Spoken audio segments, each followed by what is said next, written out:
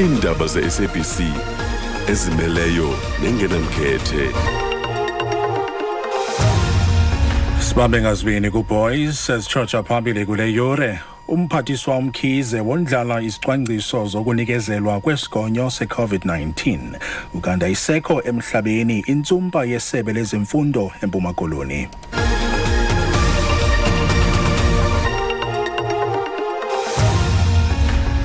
Indaba ze-SABC True FM nizifundelwa ngosiseko Kondile mandibulise kuwe mphulaphuli.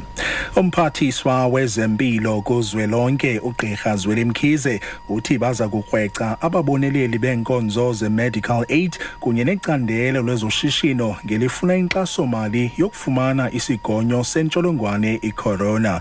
UMzantsi Afrika awukasifumani isigonyo nanjengoko uthwaxwa luhlaselo lwesibini losuleleko yintsholongwane i-corona.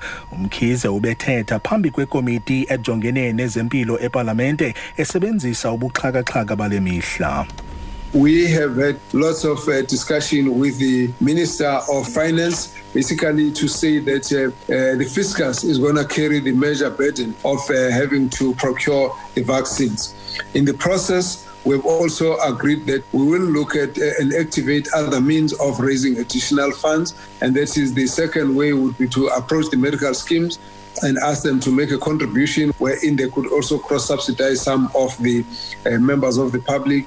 And the third one is to get donors, business to also make their own contributions. Kusenjalo uMkhize uthi ngumyinge wamashumi asixhenxe ekhulwini 70% wabemi belilizwe oza kufumana isigonyo ukunqanda ukunwenwa kwalobhubhane. The reality that to deal with this issue, the only major source of protection is going to come from the vaccination program. And we believe that in South Africa, if it was possible, everyone should actually have the vaccine. But in terms of our current calculation, you need a minimum of 67 to 70% of the population to be immunized so that you can break the cycle of transmission. That is what we call the herd immunity, and that is based on a calculation that is made by scientists.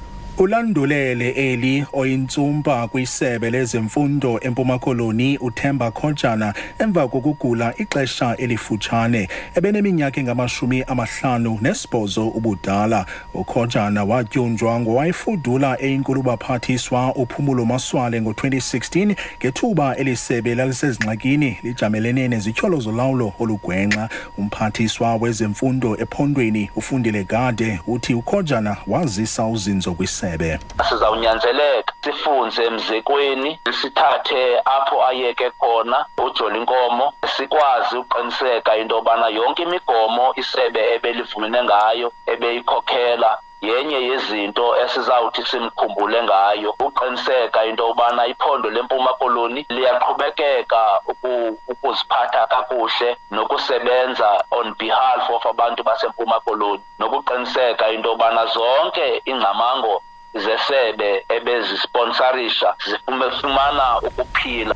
Baphange isikhululo esirholisa indodla onqevu abebexhobe ngemipu elibode kwiphondo iMpuma Koloni beshiya amakhulukhulu abaxhamli bebambe ongezantsi. Phambi kokubaleka nemali abayifumene kwesisikhululo, lamadoda aqale ngokuvingcela onogada baso. Ngokomlomo wabaziboneleyo, amadoda amabini angene kule venkile kurholelwa kuyo ze anyanzela omnye wonogada ekubeni angene kwimoto yemali emka naye kulo moto. Sithetha nje amapolisa akhangela abanqevu besebenzisa neenqwelontaka. Abaziboneleyo basothuke kunangoku. Ndabaleka kodwa ndibaleke ndaphinde ndabuya kuba ndilambile. Abantwana ndibashiye belambile emva. Ndabuza bakwenzeka ntoni. Wathi ungene abantu ababini evenkileni baphinde baphuma bojikela ngapha ekoneni bafike bangena ecingweni. Bangena babamba izecurity basivalela.